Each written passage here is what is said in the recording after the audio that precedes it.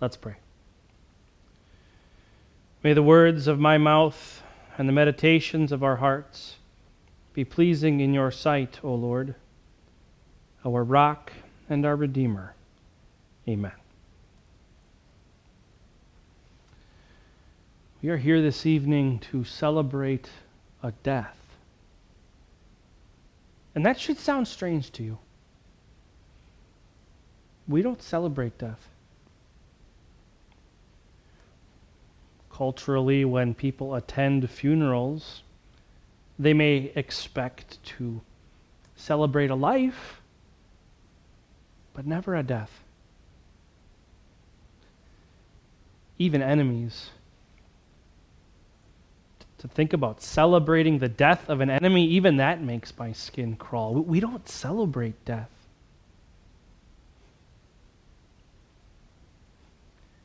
It's a difficult concept for us. It's foreign. When basketball icon Kobe Bryant passed away a few months ago, the world united to mourn his death, to celebrate his life.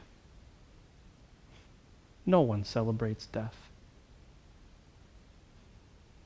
And yet, dare I say it again, tonight, we are here to celebrate a death. This is the most serious topic that we could discuss.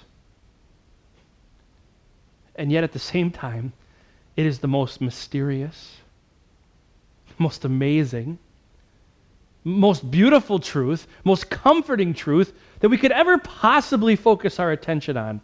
Tonight we are here to celebrate a death that reconciled a world of sinners to the holy God. We're living in a really strange time. Our lives have been flipped upside down.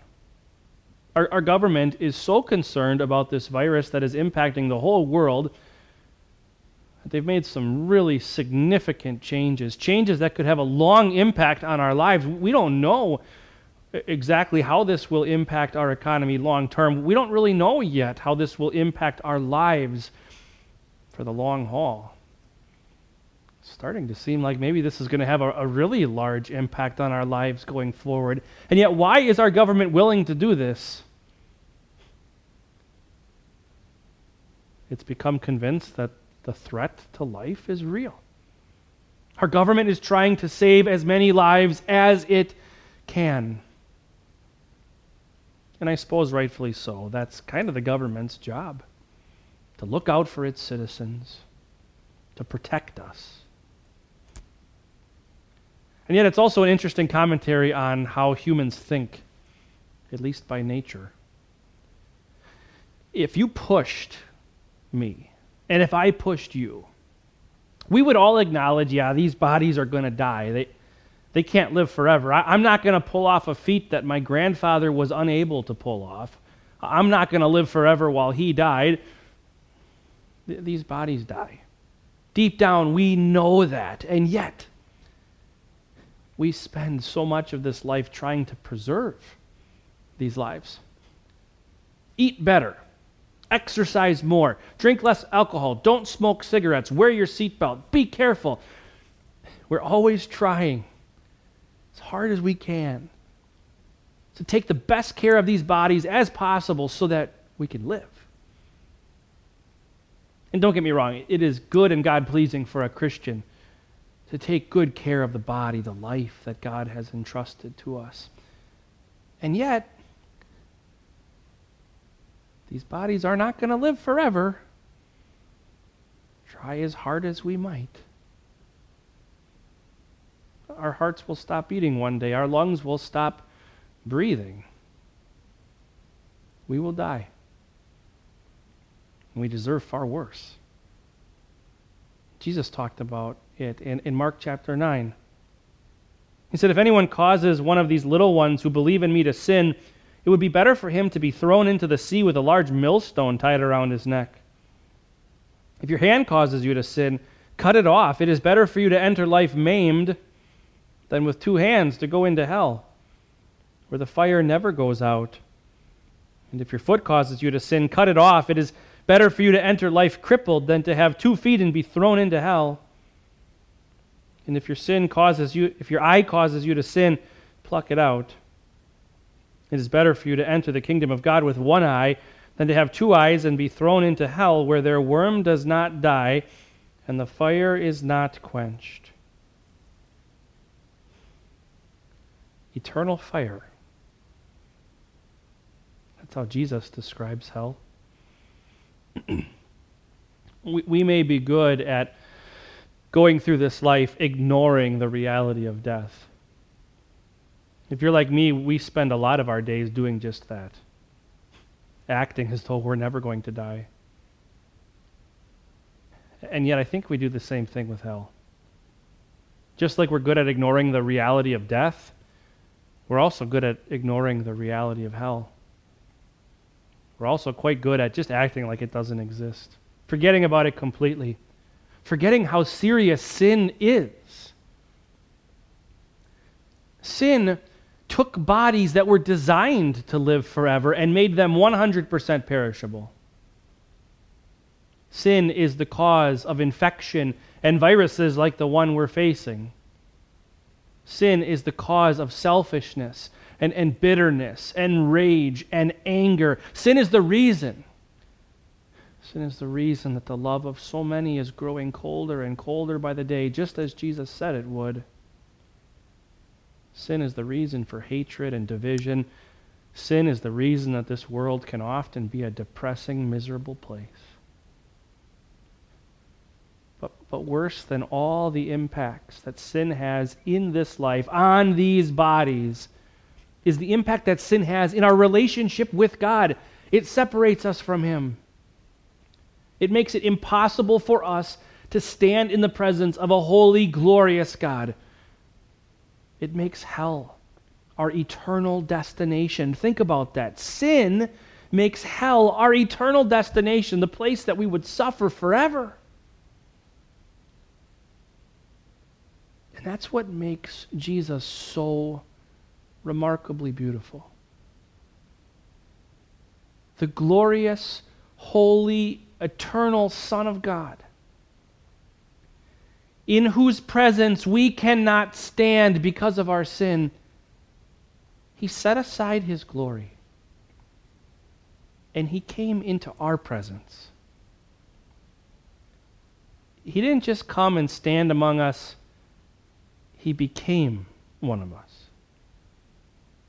He entered into this sin-infested world. He came here into your presence and mine so that we could be with Him in His presence forever. He took on a body that would die. But His death would not be the result of His own sin. He had none. He died Adam's death. He died my death. He died your death. He suffered the fires of hell, the hell that we deserve for all of our sin. He endured that so that we never would. This week I was reading that book of sermons that I told you about a few months ago. Sermon written by a pastor who lived about 150 years ago named C.F.W. Walther. I want to read you a little quote of a sermon that he preached to his people over 150 years ago on Good Friday. He said, "On this day, many years ago, the Most Holy Himself died the death of the sinner in order that the sinner might live. On this day, the Almighty Himself was conquered by the power of darkness, that weak men, conquered by the depths of darkness, delivered from His power, might triumph eternally. On this day, even He whose goings forth have been from of old, from eternity, came to the end of His days, that salvation might be brought again for fallen mankind. On this day, the very inexhaustible fount of life from which the life of all beings flowed, dried up, in order to give life to the dead hearts of all sinners. The sun of eternal love set in order that those who were threatened with eternal darkness could shine in all eternity. The eternal Son of the great God poured out his holy blood in order to extinguish the fire of God's wrath over the sins of men. In short, what Paul said. In Christ, God was reconciling the world to himself. That's what Jesus came to do. He came to reconcile a world of sinners to himself, to a holy, righteous God, so that we could be in his presence for eternity.